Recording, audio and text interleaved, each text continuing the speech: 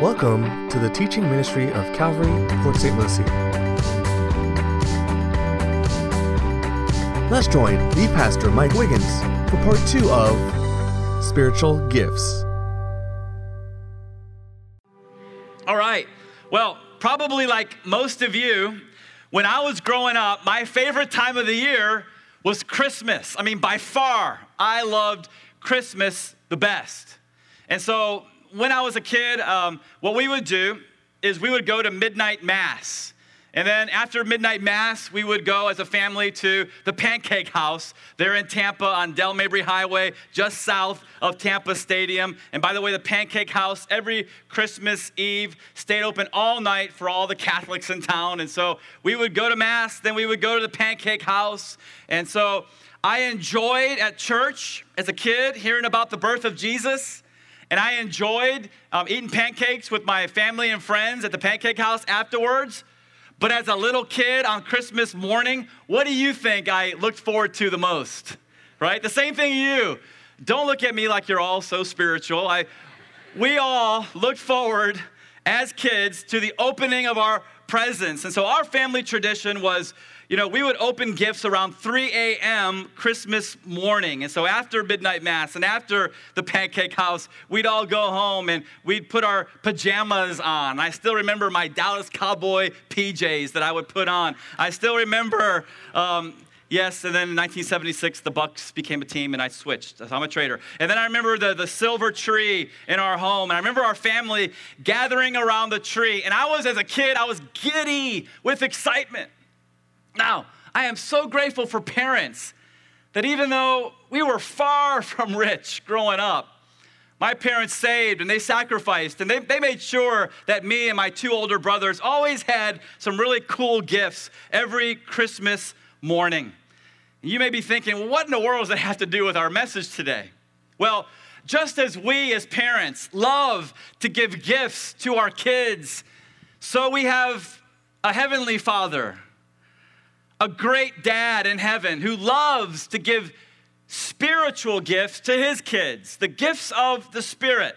The question I have for you today, and I'll ask you now, and I already asked myself this question, and that is this: are we as excited about receiving the spiritual gifts from our Heavenly Father as we were excited as little kids to get presents on Christmas morning? Because the fact of the matter is, as much as we enjoyed Christmas, those gifts that we had under the tree, they lasted, 3, 4, 5 years? Then they ended up in the attic. Then they ended up, at Goodwill. But the gifts of the Spirit, man, they last a lifetime. And the gifts of the Spirit are absolutely priceless. And so what you need to know as a Christian, if you are a Christian, if you have bowed your knee to the lordship of Christ in your life, if you have received him as your Savior, if you're a Christian, you have a really great dad and he's got some really cool gifts for you. We're going to define the spiritual gifts, as I said earlier. Today we're going to be in 1 Corinthians chapter 12, so we're going to look at those gifts. Next week we're going to be in Romans chapter 12. We're going to look at those gifts. And during these 2 weeks, I want to challenge you. I want to challenge you to be prayerful about what gifts God has given to you, maybe what gifts he wants to give to you. And then I want you to get excited about using those gifts in the service of our King. And so check out now Romans chapter 12. We'll start again in verse 7. 1 Corinthians 12, verse 7. Paul writes to the church of Corinth. But the manifestation, remember the word manifestation means shining forth. But the shining forth of the Spirit is given to, what's the next 2 words? Each one. As I said last week, part of the bad English, that means all y'all. Everybody. None of us are exempt. It's not just the pastor who's got some gifts. It's everybody. But the shining forth of the Spirit is given to each one for the profit of all. Verse 8, for to one is given the word of wisdom through the Spirit. If you're taking notes, here's your first gift. Here's the definition. The gift of the word of wisdom is a divine enablement. You're going to see as we define each of the gifts today and next week, it always starts with the same 3 words, a divine enablement. As we said last week, these are not human talents.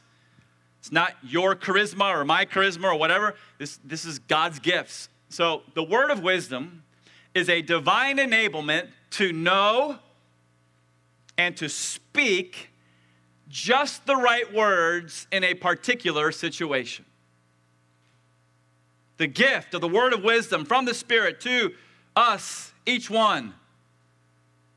If you have this gift, and we're going to find out later on that as we go through 1 Corinthians, not everybody has the same gift, okay? The Spirit divides severally as He wills. But if you have this gift, then what the Holy Spirit will enable you to do is to say just the right word at just the right time. Now, for all these gifts, there's lots of different biblical examples, and I don't have lots of time, okay? And so one of my favorite parts of the Scriptures that shows this gift displayed is in, you don't have to turn there, but Luke chapter 20. I'll just tell you the story. In the first century, you had the religious leaders, and the religious leaders most of them absolutely hated Jesus. They hated Jesus and they were jealous of Jesus. This is because the crowds were leaving their ministry and going and following Jesus. And they didn't like some hillbilly from Galilee stealing all their people, right? So they were mad, they were upset, and what they would try to do, they would follow Jesus around, and they would try to trip him up in his words. These religious leaders would actually plant spies into crowds that Jesus was addressing, and the spies would try to ask tough questions to try to get Jesus off balance. But how many of you guys know Jesus cannot be off balance, right? And so in one particular situation in Luke chapter 20, somebody spoke up from the crowd. It was an implanted spy. And he said, "Rabbi, is it lawful for us to pay taxes to Caesar or not?" Now, what you got to understand is that in the first century and in Israel, that was a loaded question. The reason why is because the Jews of that day were under the bondage of the Roman Empire, and they hated it. And so the religious leaders knew that no matter how Jesus answered this question, he was going to be in big trouble with somebody. It's kind of like you're damned if you do or you're damned if you don't. And so if Jesus would have said to this Jewish crowd, first century, under Roman domination, if he would have said, "No, you should not pay your taxes to Caesar," then the religious leaders would have went over to the local centurion and they would have turned Jesus in for tax evasion and insurrection. But if Jesus were to say, "Yes, you should pay taxes to Rome," then you have another group called the Zealots, and any Jew who hated being under the bondage of Rome, and they would say, "Man, how can this guy be our Messiah? When the Messiah comes, he's going to deliver us from Rome. He's not going to tell us to support them." And so everybody was waiting for the Lord's answer. The spies were thinking, "We finally got him. We're going to make him look like a fool." And you could hear a pin drop as everybody's waiting for the Lord's answer. Jesus says, "Anybody got a coin?" He takes a coin. He says, "Whose inscription is on this coin?" And they said, "Caesar's." Jesus says, "Render therefore to Caesar the things that are Caesar's, and to God the things that are God's." What an awesome answer, right? What an incredible answer, right? The spies who thought they were going to make Jesus look like a fool, well, who's the fool now? And on that day, here's what happened. Jesus received from the Holy Spirit a divine enablement to know and speak just the right words in a particular situation. And I know some of you no doubt are thinking right now, "Well, of course, Pastor Mike, he was God." Well, yes, I would agree with you 110%. He was God. But what you have to understand is that in the miracle of the incarnation, when God wrapped himself in human flesh, that Jesus, Philippians chapter 2, if you're with me, can you say amen here? Don't miss this. You got to get this. That Jesus, Philippians chapter 2, emptied himself. He did not empty himself of the divine nature. He never ceased being God, but he emptied himself of the divine prerogatives. And as a man, he was completely relying on the Holy Spirit in his life. And something also that's really important that you get is that at the ascension, Jesus went up and the Spirit came down. And so all the gifts of the Spirit flowed through Jesus through his incarnate body. But when he went up and the Spirit came down, now all the gifts are displayed through Christ's corporate body, and that means you, and that means me. So we got to know what the gifts are. We got to be on our knees asking God, what are the gifts you've given to me? Don't meet Jesus eyeball to eyeball, the judgment seat of Christ, not having a clue what your spiritual gift is. Find out. He wants you to know. What parent hides the gift from their kid on Christmas? No, we're like, open it. Isn't it great? Man, we feel so good. That's how God feels about the spiritual gifts. He's not hiding anything from you, but you got to seek him. And so know what your gifts are, because the gifts are displayed through Christ's corporate body, and that's the church. That means from time to time, the Spirit may give you a word of wisdom. Jump down to verse 11 really quick. 1 Corinthians 12:11. He says, but one and the same Spirit works all these things. This is the gifts of the Spirit. Distributing to, what's the next two words? Each one individually as he wills. Not as we will, but as he wills. That means that you might be in a situation where you're talking to someone, you're sharing advice with somebody, or maybe they're asking you for some help. Or you may be teaching a class in the Shine Children's Ministry. Or you may be helping some couple through a shaky marriage where they're getting ready to get a divorce. Or you might, around the break room table at work, someone gives you a difficult question. Whatever the scenario might be. And you will find all of a sudden in your head, you have some knowledge. And you will share that word. And it'll be just the right word at just the right time. And you'll think, where in the world did that come from? It comes from him. And people are helped when we're full of the Holy Spirit. And the Spirit of God is working his gifts through the people of God. Word of wisdom. Next gift, if you're taking notes, word of knowledge. Similar, but not quite the same. The gift of the word of knowledge is a divine enablement to know something that you could not know naturally. Something that you could not know naturally. Again, lots of places in the Bible. My favorite, John chapter 4. You don't have to turn there. Here's Jesus. He's sitting at the well there in Samaria, Jacob's well, and he begins to talk to the Samaritan woman. He's witnessing to the Samaritan woman. I love the fact that Jesus always walked outside of the norm. That's because Jewish men didn't talk to Samaritan women in those days. They didn't talk to Samaritans at all. They avoided them completely. But Jesus loved this woman. He's witnessing to her. While he's witnessing to her, he says, can you go get your husband? You remember what she said? She goes, I don't have a husband. And Jesus said, you're right.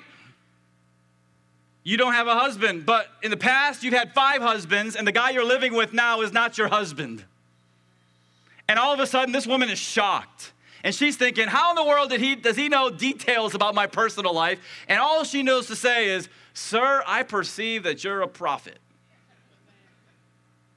And the Lord continues to share with her, and by the end of the conversation, she realizes that he's much more than a prophet. In fact, he's the Messiah who's come to give living water, and she receives him as her Messiah, as does most of the village where she comes from. What happened on that day? On that day, Jesus, the incarnate Jesus, God in the flesh, who was completely as a man, relying on the Holy Spirit, he received a divine enablement to know something about that woman that he could not know naturally. And so, of course, now the gifts are not displayed through the incarnate body of Christ. They're displayed through the corporate body of Christ, the church. Not everybody has the same gift, but God may give you that gift. And you may find yourself in a conversation. You may find yourself, again, helping somebody. You may find yourself teaching a class. You may find yourself around the break room table or across the fence with a neighbor. And all of a sudden, in your mind, there will be a fact about that person that you have no idea where it came from. And there's no way that you could have known what you know naturally. And in the right ways, you got to be filled with the Spirit. You got to have that person's best interest in mind. And when you share that fact with that person, all of a sudden, just like the woman at the well, they're going to think, has this guy been talking to my husband? Has this guy been, or this girl been reading my diary? And when they find out that you have not been talking to anybody and you have not read anything, then they're going to realize that God is at work in this conversation, and maybe I better hear what this person has to say about the Lord Jesus Christ. And I've had this happen in counseling sessions before, and I just want to encourage you about something before we move on to the next gift. What I want to encourage you about is that if from time to time the Lord gives you this gift, here's what you need to do. Is everybody looking at me right now? Here's what you need to do. Zip your lip. You can talk to that one person privately, but you need to keep it confidential. Do not go around to other people because inside of your heart you want people to think you're some spiritual giant. Don't go and brag about something that God did. You didn't do it. Why are you bragging about it? And why in the world are you sharing confidential information with somebody else? And so zip your lips. Respect their privacy. How do you guys understand that people can have the gifts of the Spirit and they can have a little tiny bit of character, and that's a recipe for disaster? I'd rather have people have a ton of character and not many spiritual gifts in the church. And by the way, all the gifts are for today. You say, but does that really happen? Yeah.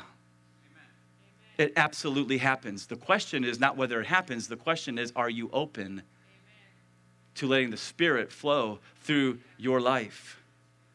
The next gift listed in verse 9 is the gift of faith. This is the gift we'll spend the most time on today. The gift of faith is a divine enablement to trust God for something He has said He will do. Now, that's really important that you get the last sentence of that definition. If you know me by now, you know I have no time for the word of faith doctrine. If you know me by now, you know I have no time for the health, wealth, prosperity gospel. If you know me by now, you know I have no time for the name it and claim it false doctrine. And the reason I come out so strongly about that is because, ladies and gentlemen, here's what's being taught in error. What's being taught in error in churches all over America is that you can name it whatever you want, you can claim it and have faith, and God will do it. No. You know what you need to do? You need to get on your knees and find out what God is saying. And then what God says, then you get up, and then He'll do what He has said He will do. You need to hear from God. What's so sad in the church today is people are naming and claiming all kind of material things. Bigger bank accounts, bigger houses, bigger cars. It's all of the flesh. And then when God doesn't do what they named it and claimed it, they're all disillusioned with Christianity. It's not Christianity. Christianity is what John says. If we are going to the Lord in prayer, and he reveals to us through prayer what his will is. Here it is. If we ask anything according to his will, he hears us. Not our will, but his will be done. And so faith is a divine enablement to trust God for something that he has said he will do. And one of my favorite passages in the Bible that has to do with this is Matthew chapter 14. Again, you don't have to turn there. I'll just tell you the story. But you remember the disciples are crossing the Sea of Galilee in the middle of the night. And in the middle of the night, all of a sudden a storm sweeps down on the Sea of Galilee. And these strong winds are blowing and beating against, tossing them around like a rag doll on the Sea of Galilee. And they were really afraid. And the reason they were really afraid, there's got to be at least 3 reasons, right? Number 1, it was the middle of the night. I mean, I'm afraid on a boat in the middle of the night when it's calm seas. Number 2, it's a really bad storm. And they think they're going to die. And if you ever go with us to Israel, we're going in March of 2017. This will be my 3rd trip. We'll take you out on a boat. We'll talk about the Sea of Galilee stories. We'll even have time, because we stay in a kibbutz on the Sea of Galilee, to go swim in the Sea of Galilee. It's just an awesome time. But it's the middle of the night. It's a bad storm. And to really cause them to have a lot of fear, all of a sudden when their eyes adjust to the darkness, they see a man walking on the water. And now the Bible says they're crying out like a bunch of big babies in the boat. They're screaming, right? And I don't want to be hard on the disciples, because I'd probably be screaming too. And all of a sudden this man, capital M, stops. He looks and he says to them, "Be of good cheer, it is I. Do not be afraid." And right now, that's a word of the Lord for some of you. Because right now, some of you are going through a really bad storm, a really difficult situation in your life, and you are freaking out. Hear the word of the Lord. Be of good cheer. It is I. Do not be afraid. That's what some of you guys need to hear. Be of good cheer. It is I. Do not be afraid. And all of a sudden, Peter says, of course, impetuous Peter, right? "Lord, if that's really you, call me to come to you." And Jesus said, "Come." There's the word. God has said he's going to do something. There's the word of the Lord. Come. Anybody who gets out of the boat when Jesus is not saying come is a fool. But Jesus said, "Come." And right then, at that moment, God, the Spirit, gave Peter a divine enablement to trust Christ to do something he said he would do. And he gets out of the boat, and Peter begins to do the impossible. Why? Faith. Faith. And you know the story. As long as he kept his eyes on Jesus, he was above the water. He was fine. But as soon as he took his eyes off of Jesus and put him on the storm, he began to sink. Some of you guys are going through a difficult time right now. You're enduring a storm. Jesus is saying, "Be of good cheer. It's I." Hey, don't be afraid. Keep your eyes on me. Stop looking at the problem. Stop looking at all the disaster of what's going on in your life. Get your eyes off of that. Put them on me and just trust me. And as I said to the 32 people who were baptized yesterday, the Lord never promised to keep you out of the storm. He promised to be with you in the storm. He's with us. He's there. Be of good cheer. Don't be doubting. Be believing. And so, man, what we saw in the scriptures in Matthew chapter 14 is the gift of faith. As long as Peter kept his eyes on Jesus, he could do the impossible. As I said earlier in the big announcement, last year was an exciting year for our church, because it was last year the Lord again opened up the door for us to be able to move from a very small facility to a much larger campus so that we could continue to grow. And it was July 13th of last year that I stood before those of you who were with us over in the Peacock building, and I told you about this opportunity that we have, this door that's open, that the Lord is opening for us to move. And we gave ourselves, do you remember this? 11 weeks to raise money for our down payment. It was called the Now is the Time campaign. And every Sunday, I would go before you and I would show you what the Lord was doing each and every week. You see, the owner was selling this property. If you're new to Calvary, he was selling this property for $2.2 million. And we needed 25% of that for our down payment. That's $550,000. We had $250,000 in the bank. We were short $300,000. How many of you guys understand that's a lot of money? Okay? So 11 weeks, we began to pray. We began to trust God. And every Sunday, as I said, we would show. And halfway through that campaign, on August the 18th, we had a board meeting. And in the board meeting, the board said, I want you guys to set a closing date. But there's a big problem. We were nowhere near our goal of $300,000. But you know what they said? Set the closing date. Now, in the natural, that doesn't make sense. But you know what they encouraged us to do in that board meeting?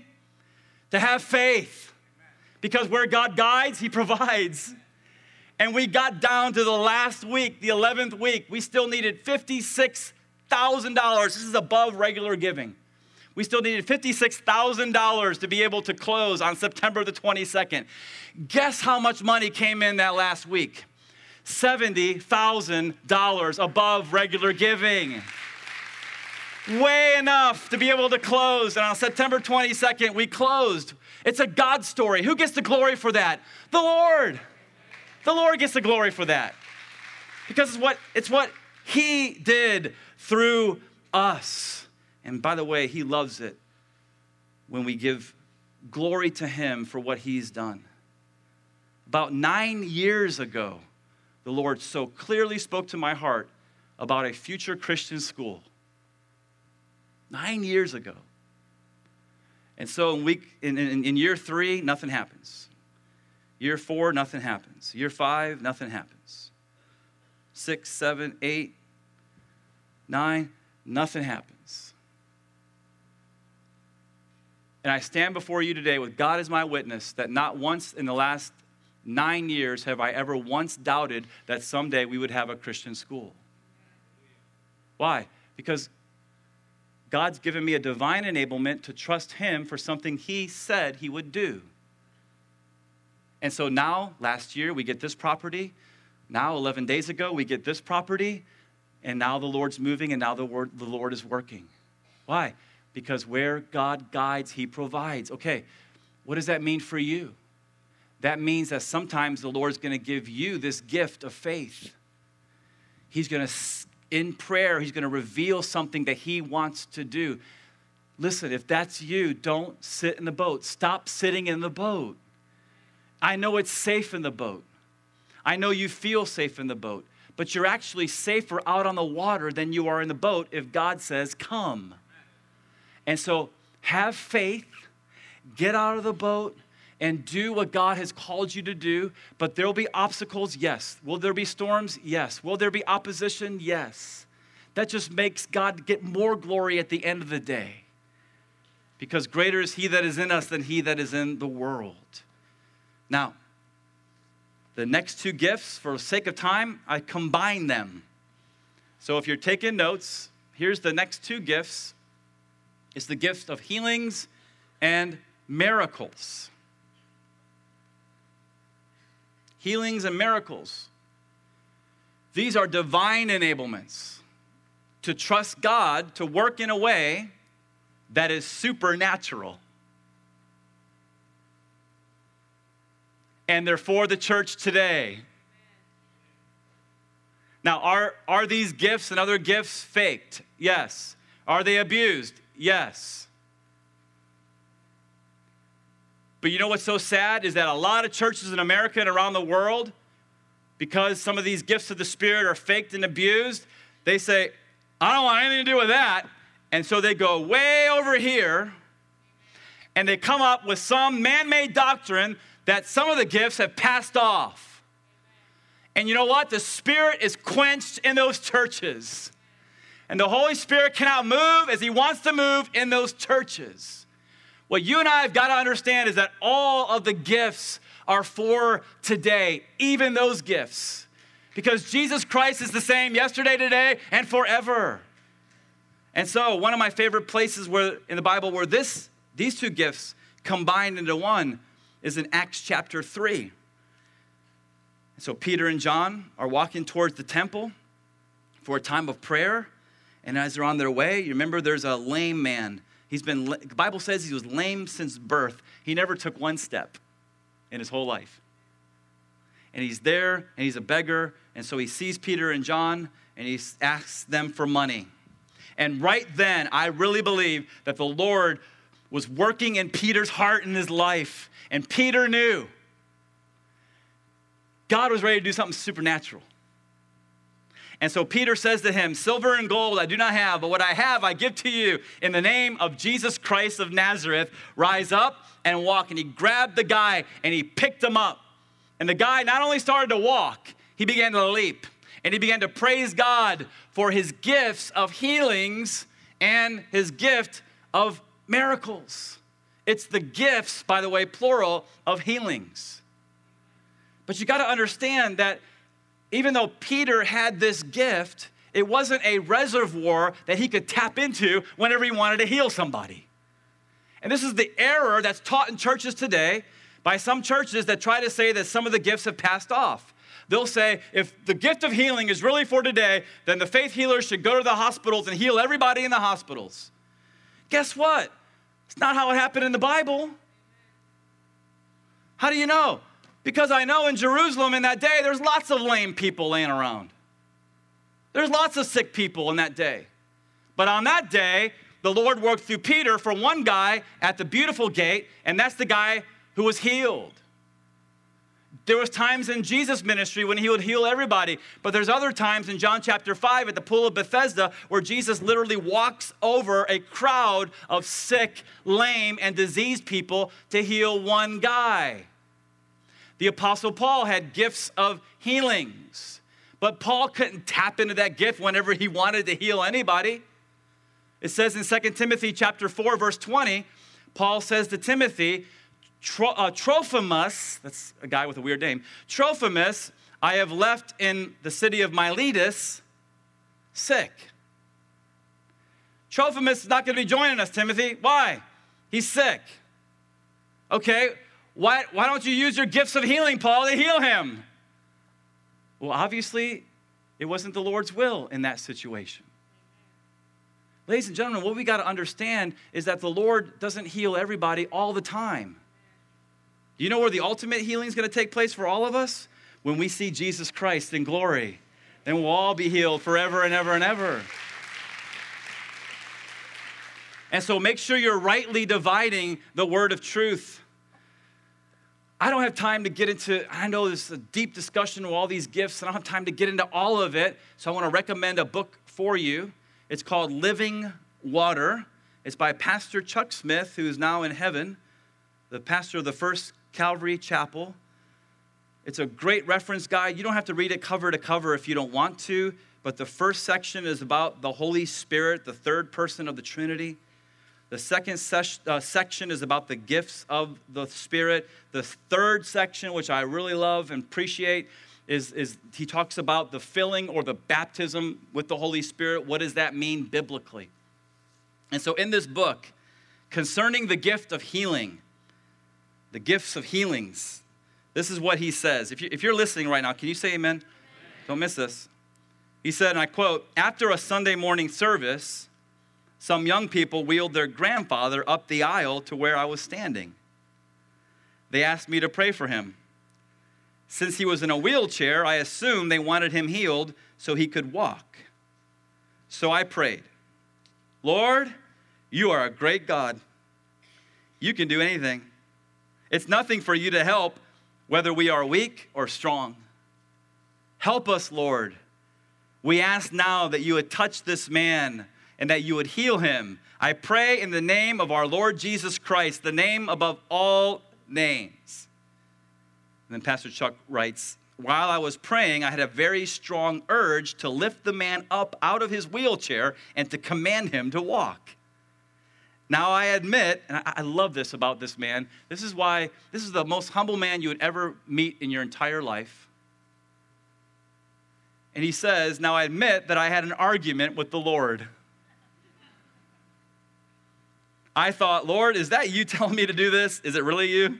And I hesitated. I was uncertain. I don't normally go around lifting people out of wheelchairs. Yet it was such a strong impression, I finally did it. The Lord gave me the faith to ask that man to be healed and then command him to walk. And when I said amen, I lifted the man to his feet and said, now in the name of Jesus, walk. And the man began to walk, much to my great relief. He walked up the aisle and then trotted back. His grandkids got so excited they were almost doing handstands. They exclaimed, oh, he had a cold.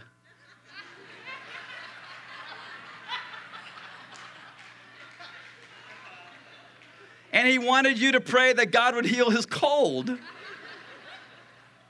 He hasn't walked in over 5 years. I was glad, Pastor Chuck says, that they hadn't told me that before. And I thought, why weren't you more specific? And then he goes in, I won't take the time to read it, he goes into another story. The very next week, same situation, different person. A lady had a stroke. Her husband's wheeling her up to him for prayer. And guess what? The husband ends up wheeling her back. She's not healed. You say, Pastor Mike, why'd you have to include that story? Because that's what the Bible teaches. Listen, ladies and gentlemen, I will never be part of the camp in the church that says that it's always God's will to heal everybody, and if you're not healed, then you don't have enough faith. That's abuse. But I will also refuse to be a part of churches like I used to be a part of that says that some of these gifts have passed off the scene and limit the Holy Spirit's work in the church. Both are wrong. And we need a biblical view of the gifts, and we need to be open to whatever the Holy Spirit wants to do here at Calvary Port St. Lucie.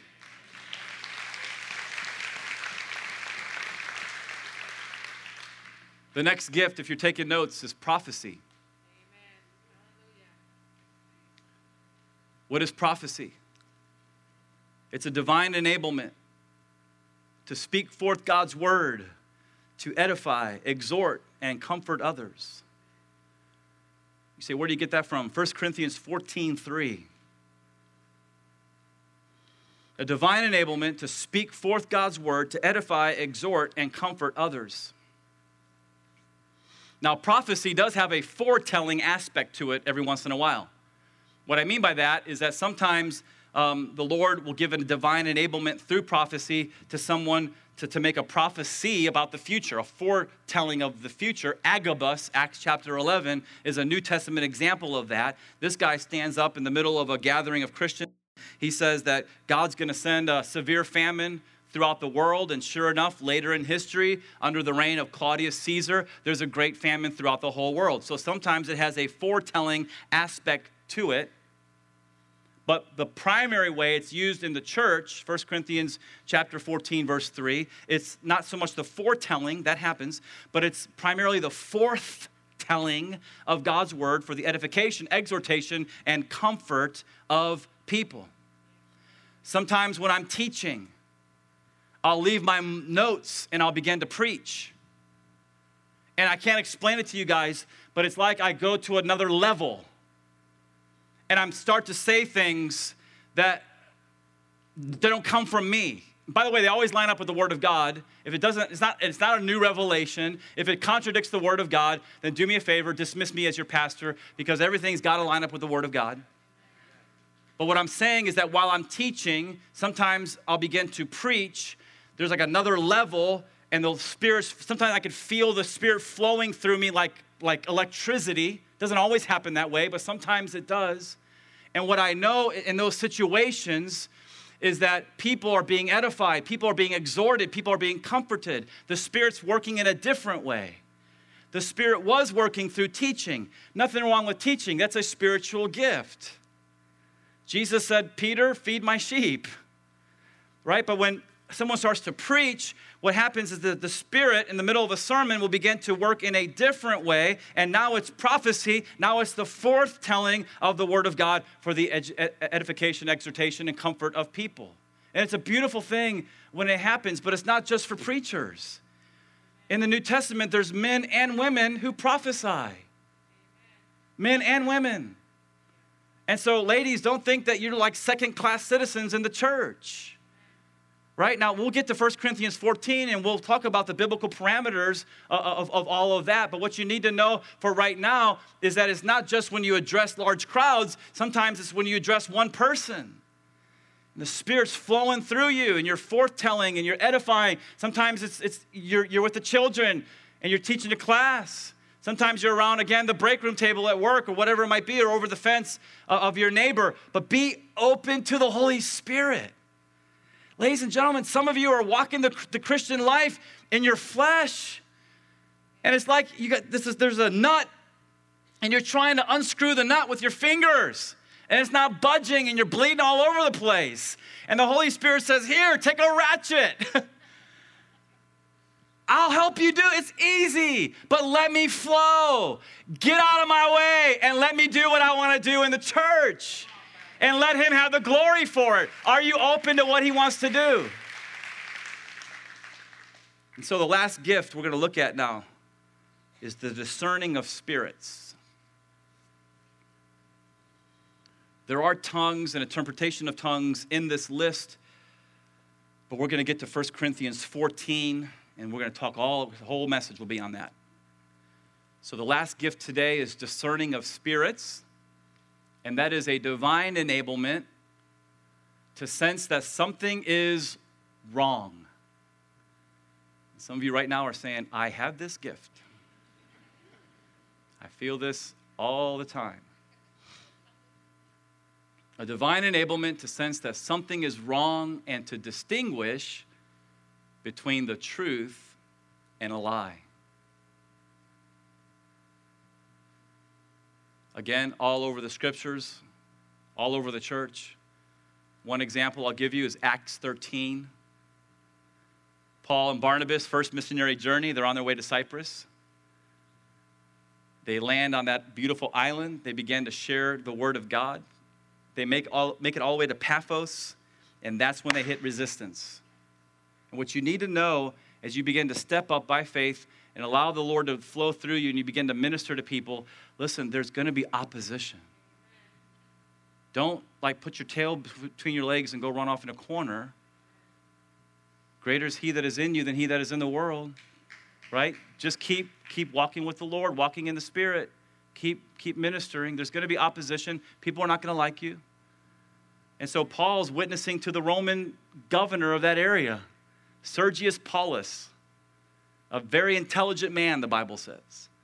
Paul was a very intelligent man too, but the Lord, he had an advantage. The Lord's working through him.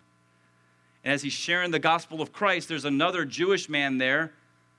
Some Jews accept Jesus as Messiah, some don't. And this other Jewish man begins to interrupt and make a scene and try to pull the Roman governor away from the witness that Paul's giving to Sergius Paulus.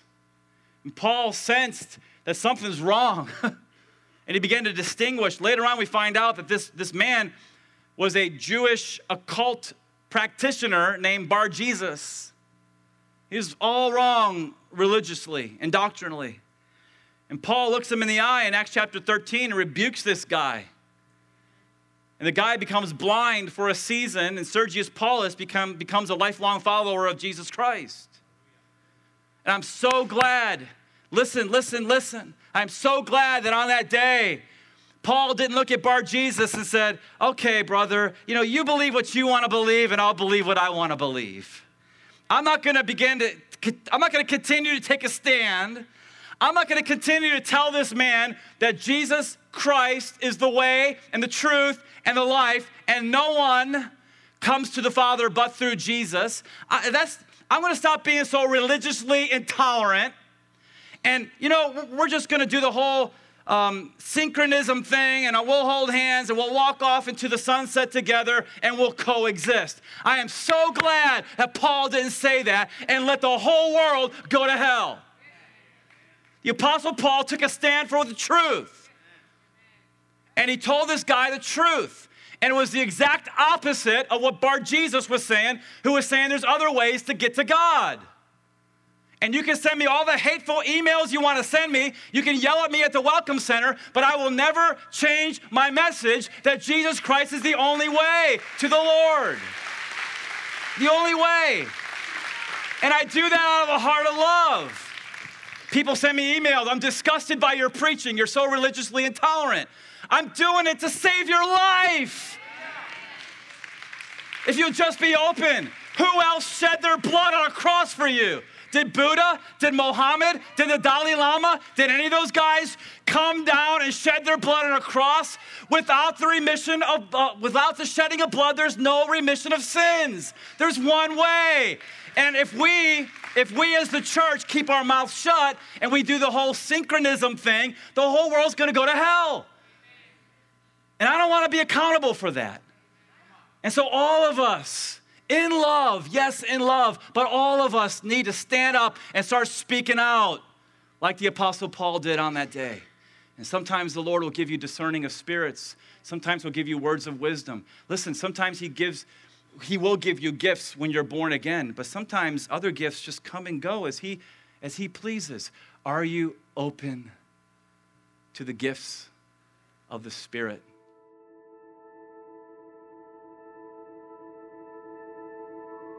One of the greatest gifts God can give his children is the assurance of their salvation.